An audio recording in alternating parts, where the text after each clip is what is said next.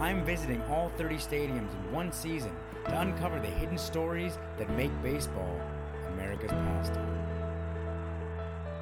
Rounding Third with Manish Jain. Welcome, everybody, to another episode of Rounding Third with Manish Jain. Today's episode, the Minnesota Twins and Target Field. For those of you who may be sick of hearing me talk about the open roof versus closed roof debate, you may want to skip this episode because what they've done in Minnesota is the perfect litmus test for whether or not you're a true baseball fan. From 1982 till 2009, the Minnesota Twins played in the Metrodome.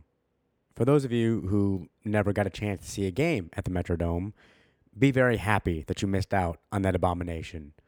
Watching a game inside of that place was miserable. In addition to your standard complaints about playing inside, you got your regulated air temperature, not being able to feel the breeze in your face, just the overall atmosphere really not being what you would expect at a baseball game. The roof was actually built so low that there were many instances where the ball would bounce off of, whether it be a piece of scaffolding or a speaker or something that was hanging down that would immediately dead the ball. So you'd have a lot of unnecessary ground rule doubles or foul balls that may have been able to have been caught by someone in the infield, but had struck something inside of the Metrodome. Overall, it was simply just a wacky place to catch a baseball game. Now, most of my knowledge of the Metrodome comes from watching games on TV, as well as talking to some of the locals. But what I can say with absolute certainty is that this new Target Field, built in 2010, or I should say opened in 2010 rather, is so far and beyond an upgrade to the Metrodome that all future ballparks, I want you to take note. This was a city that went from playing indoors for the last couple of decades to deciding, you know what, even though we are way up here at the top of the country, it gets cold in Minnesota, it gets snowy in Minnesota, it gets rainy in Minnesota, we are not going to have a retractable roof. We have spent far too long playing with a dome over our skulls. It's over. We are going to deal with the weather like grown-ups, and we're going to actually have some fun here in Minneapolis. And I could not be happier for the people of Minnesota to have a stadium, finally, that they can be proud of.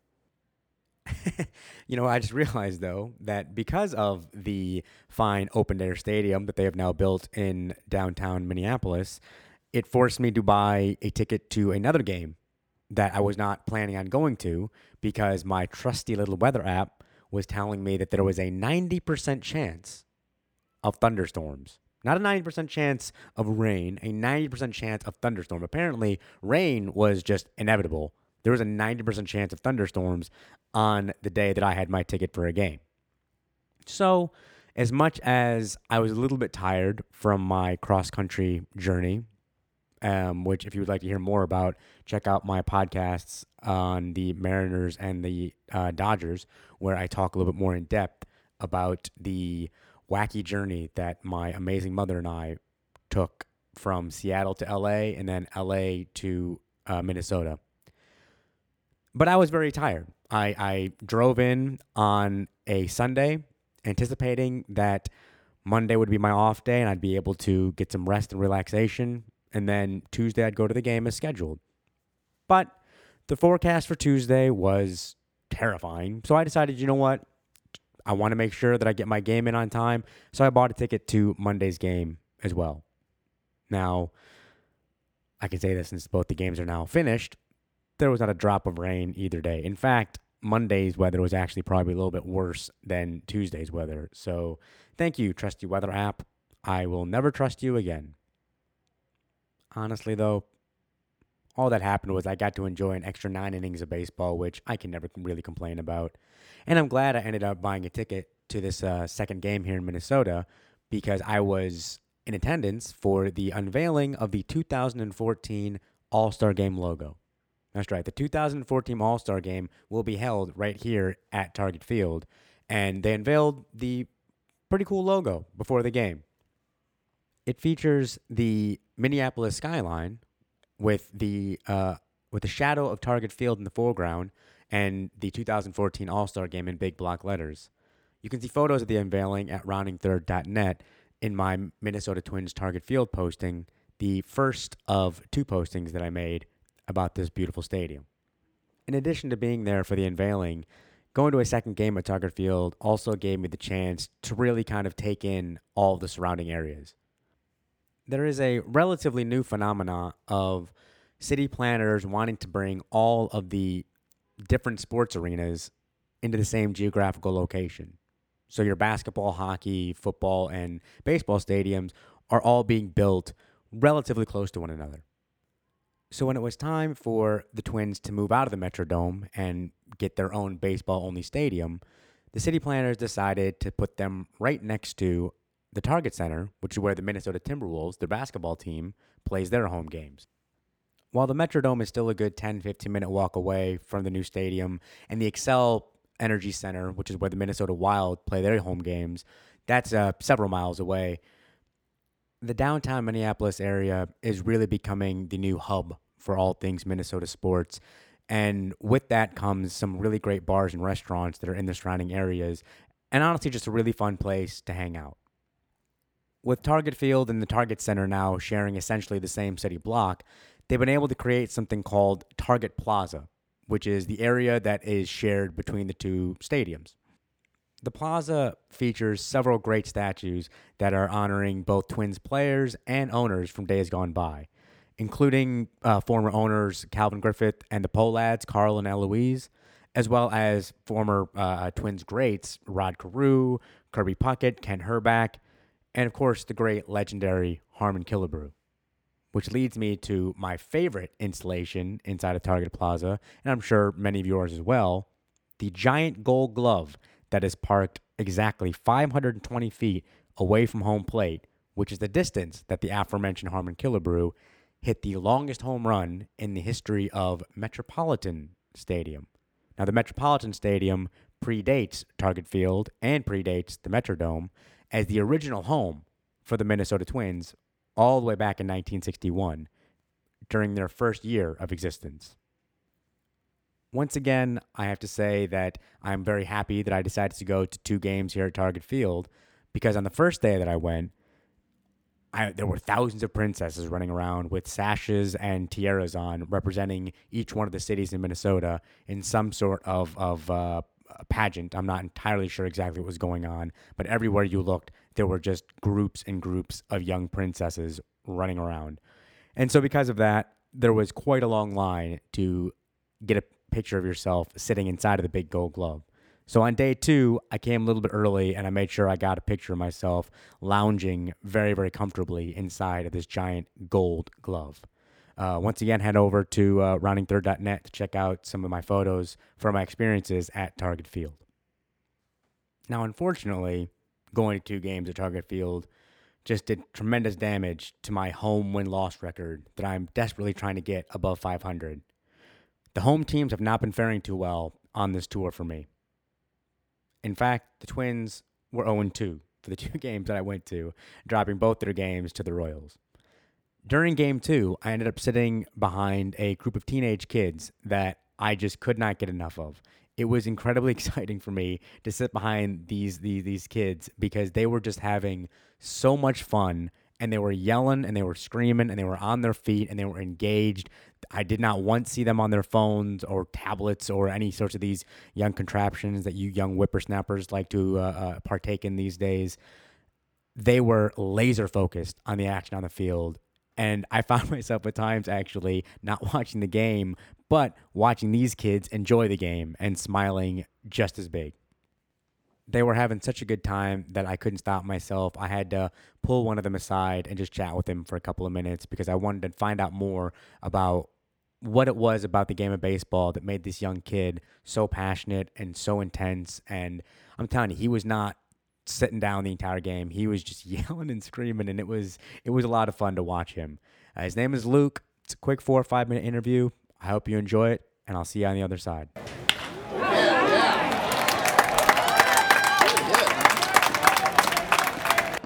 All right, I'm sitting here at Target Field with Luke Graham. Luke, and it's nice to meet you. So how old are you, man? I am 17 years old. 17 years old. You know, I've been traveling the country for the last couple months, and you're here with a group of friends here, and I'm assuming you guys are all in your teens? Yes, we are. That's very exciting to me to see a group of teenagers coming out to the ballpark together. So tell me, how long you been a Twins fan for? My whole life, I used to go to games at the Metrodome, and I've always been a fan. Can you remember what your first memory is of seeing a game at the Metrodome? I was pretty young, and it was against Colorado. I just remember the Twins kept walking players, and we lost. Yeah, that happens. What's it? So 17. So let's see. So then, how old you said you were? I'm 17. Yeah, but when you went to your first game around? I must have been like 4 or 5. Wow. All right. So let's see. I'm trying. Then I can remember. Of course. I'm sure your folks brought you when you were a little one there. But so now the Target Field has been built here. Can you compare what the experience is like going to a game at the Metrodome versus coming to a game here at Target Field? Being outside is much better. Being under the lights, being under the sun, it's an amazing ballpark, and I love it. I do. That's good to hear. So now, can you tell me some of your favorite memories of coming to a ballpark here at Target Field? I got to see a Jim Thome home run in the first year, and that was awesome. And I think that was the last victory I've been to here. Really? Yeah, I've gone to a few games every one of the past few years, but they've always lost. Oh, no. What are you doing? You're a jinx. I know, it's disappointing. That's all right. Well, hopefully we'll be able to turn around today against the Royals. One more memory is I came to a game earlier this year, and I got to see Matt Harvey pitch against the Twins, and he took a no-hitter into the 7th inning. Yeah, he's one hell of a pitcher there. I mean, it'd be nice to see a little bit of those young prospects come up in your farm system here. Yeah, it would be like Sano or Byron Buxton. Those players, when they come up, that'll be awesome. Yeah? Yeah. So you're excited now, because that's the one thing about, a rebuilding year. You guys had a great year in 2010, but now the last couple of years you've been struggling a little bit. Yeah. So how do you keep your faith here as a fan? I don't know. I love the Twins. I live and die by the Twins. So I guess that keeps me going. So we got pretty good seats here for this game. How'd you score these tickets? My friend is very rich, and he can get us mini seats. Wait, is this your friend here who's Yes, saying he no? is. Hold on one second. So you got these seats for him? Yes, I did. How'd you score these tickets? My grandma and her friend have season tickets right here. And then my mom also works for Nashfinch, so I get a bunch of other free tickets all over. That is very, very cool. Gotta love grandma. So, all right. Now, have you been to any other ballparks across the country? Not that I can remember. Yeah? Okay. Is there any ballparks that you would really like to go see? Fenway. My dad is from New England, and we're huge Red Sox fans. Okay. Wait. You're a huge Red Sox fan, or your dad's a big Red Sox fan? We both are. Oh, is that possible? It's possible. Red Sox don't have anything against the Twins. All right, but fine. But let's say it comes down to the ALCS, Twins, Red Sox. Where do your loyalties lie? Twins, hands down. All right, that's good to hear. All right, so then I'm going to wrap it up with this. Just can you tell me if as far as when you were a kid, what it was about the game of baseball that really, brought you on, that really connected you? Because nowadays, I'm seeing in ballparks across the country that the young kids just aren't coming out. So when I see teenagers, that's something that really warms my heart. So what it is about this game, more so than football or basketball or hockey, that makes you really come out and follow this team every single year? Just the history behind it. The historical value. No! Oh, no, and you know what? Your jinx continues. I'm sorry, I'm blaming this on you. The Royals are now up 1-0. Just, where was it? Just the whole culture of the game. I've loved it since I was a kid. I can't really explain why I love it. I just always have. So it is. So it's the fact that there is a little bit of American history and also just how old the game is. There's a lot to sink your teeth into. Oh, absolutely. Okay. Well, any other final thoughts you have about this stadium and kind of what it means to the city and just your experiences here? Within the next 5 years, the Twins will win a World Series. All right. Well, you heard it here first. Well, next year, you guys are going to be off to a good start. You unveiled the All-Star Game logo yesterday, so you're able to bring some cash into the city. Maybe you can use some of that to buy some nice players. Mm-hmm. Yeah. Well, thank you for interviewing me. I appreciate it. No worries. I appreciate you sitting down with me for a couple minutes here. Thanks a lot. Thank you.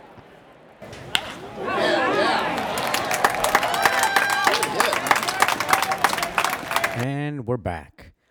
So I hope you enjoyed my brief little chat with Luke there. You can hear the excitement in a young kid's voice, but then you can hear just the frustration in, as we were talking there, the Royals had taken a one-run lead, which eventually would prove to be enough to beat the Twins there as they lost 4-3. But the thing that I absolutely loved about Luke and really about everybody that I met here in Minnesota was, let's face it, the Twins have not had much to cheer about for the last couple of years. I alluded to it in the interview there, but since 2010, they've really been towards the bottom of the American League Central. Yet, despite finishing in last place for the last couple of years, both games that I went to had at least 33,000 people in the stands. And not only did they have 33,000 people in the stands, but even when they were losing, the fans were still making some noise. And in the ninth inning, there were still quite a few people left sitting in the stands. And that's one of the things that I feel doesn't get nearly enough attention from the national press. We hear a lot about fans leaving early.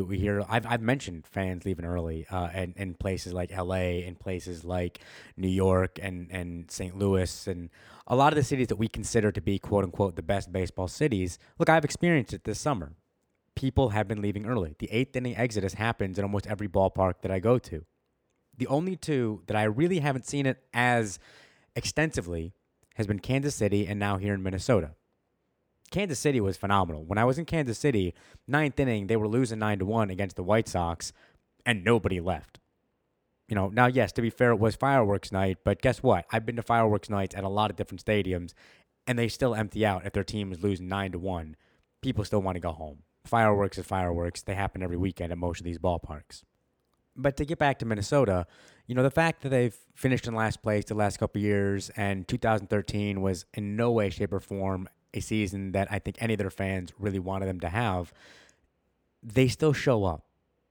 And they don't leave. And they still support this team. And I really, really appreciate that about this fan base. Now, part of that might be because the ticket prices haven't become so exorbitantly expensive here that they've priced out the quote-unquote normal, average, whatever you want to call it, fan. I talked to one gentleman during one of my games here in Minnesota who has been a season ticket holder for years, back in the Metrodome days and now at Target Field. And he was telling me how if he lived in pretty much any other city, he probably wouldn't be able to afford the seats that he got, especially, for season tickets. But because Minnesota has done a pretty good job of keeping the prices down, all that does is it builds the foundation for fans like Luke and fans younger than Luke to be able to come and sit behind home plate or sit close enough to the field where they can actually feel, hear, smell the action, as opposed to sitting in sections 300, 400, or however high up your stadium might go to, where at that point, it's a completely different game. I can appreciate sitting all the way up there because I do like watching the entire play develop, and I do think there is a peaceful serenity to sitting all the way up there. But if you've noticed, every single game that I've gone to on this tour, I've been sitting in pretty decent seats close to the field. Because at the end of the day, as beautiful and serene and peaceful as it is to sit at the very top level right behind home plate, I'm always going to choose the seats behind the dugout. I'm always going to choose the seats behind home plate. It's just, forgive the expression, a completely different ball game. Now, I've been lucky because of my history of working in sports, or to be completely honest, the fact that I'm a single guy who goes to these games mostly by himself, so I can afford to spend a little bit more money on one ticket as opposed to having to spend all of that money for 4 people or even 2 people. If I was to bring a date or a buddy or one of my kids, if I had one, there's no way I'd be sitting where I've been sitting at these games. But here in Minnesota, I saw a lot of young people on the lower bowl, and young people that weren't necessarily there with their parents or with their, grandparents or what have you. Now, Luke obviously mentioned in the interview that they did get these seats from his buddy's grandma, which is always nice. But I did see some kids that clearly had bought these tickets on their own and were just enjoying themselves at a baseball game. And I think if we get away from that, we're going to lose out on a new generation of ball players and a new generation of fans. That's how you become attached to this game. That's how you get the passion that Luke has, by being able to sit as close to the field as possible, where you can just, you can hear the guys calling out pitches. You can hear the guy in the dugout jawing with each other. You can feel the energy radiating off that field. I do love sitting up top. I do think the seats behind home plate in the upper deck are beautiful seats. You get to see the entire play unfold. It is quite a spectacular view. But I can say that because I have a lifetime of going to ball games underneath my belt. I've sat in virtually every seat in most of these stadiums as far as getting a different angle, a different view, a different experience. So I can appreciate the pros and cons of where you're sitting, but nothing will ever beat sitting behind home plate. It just won't. So thank you, Minnesota, and I hope that this is something that you continue to do, because I'm telling you, your fan base is going to be loyal to you. They've been loyal to you in the last couple of years and you've been struggling. They're going to be loyal to you when you're doing a little bit better. And it's going to feel all the more exciting when you actually do break through and win yourself your next division crown or pennant or, God willing, World Series here sometime soon. Because all of those fans like Luke and the kids even younger than him that have spent their lives really attaching themselves to your team, that's where fandom is truly born. You heard it in the interview. Luke is talking about the prospects coming up. He knows who the young guys are because he feels a deep connection to these Minnesota Twins. There's a lot of stadiums that I went to where I didn't get to meet a lot of young kids that had the type of comprehensive knowledge of their ball club that Luke had. I'm just talking about this one kid, but I've talked to plenty of kids just like him here in Minnesota. But I'm going to stop myself before I go off on too big of a rant here because I want to try and keep these episodes short and sweet for you guys to listen to. But there is one thing that he brought up that I'm probably going to mention in a future episode, which is the concept of being a jinx. You could hear the pain in his voice when the Royals scored a run during our interview, and I feel for him. That is something that I've gotten better with as I've gotten a little bit older, but the feeling of being a jinx is something that I don't know if I'm ever going to fully get over.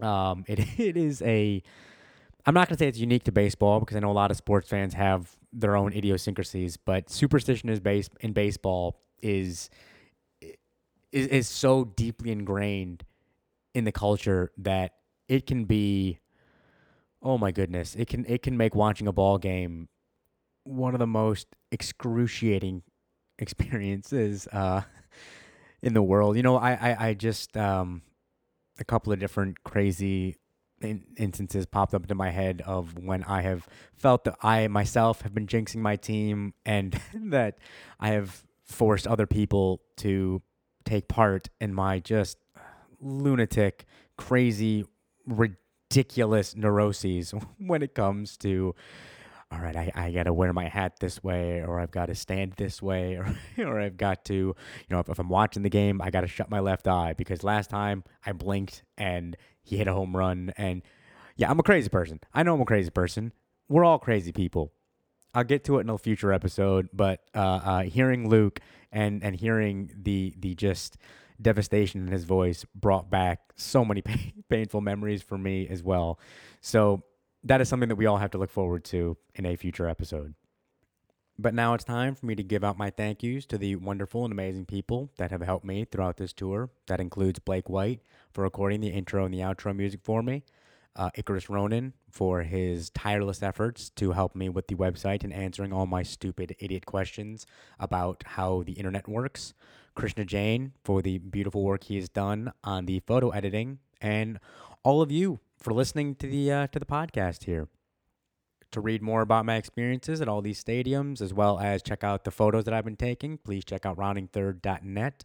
You can follow me on Twitter. I'm at roundingthirdmj. And shoot me an email at roundingthirdpodcast@gmail.com. Honestly, I've gotten some just unbelievable emails from people that have been really touching and really moving. I've also seemed to have touched a nerve with a couple of you as far as being able to really explain what it is that I have right and wrong about your stadiums. If there's something that I've said that you disagree with me about your ballpark, please let me know. I absolutely love hearing from you guys. So that's at roundingthirdmj on Twitter and roundingthirdpodcast@gmail.com. Please keep the emails coming. I love reading them. The next stop on my tour is the Milwaukee Brewers. And I actually have seats that I've been looking forward to since I started planning this tour. The seats that I have in Milwaukee are the best seats I've ever sat in my entire life at any sporting event ever. So I cannot wait for that. So I hope you will join me next time as I continue to round third, heading for home.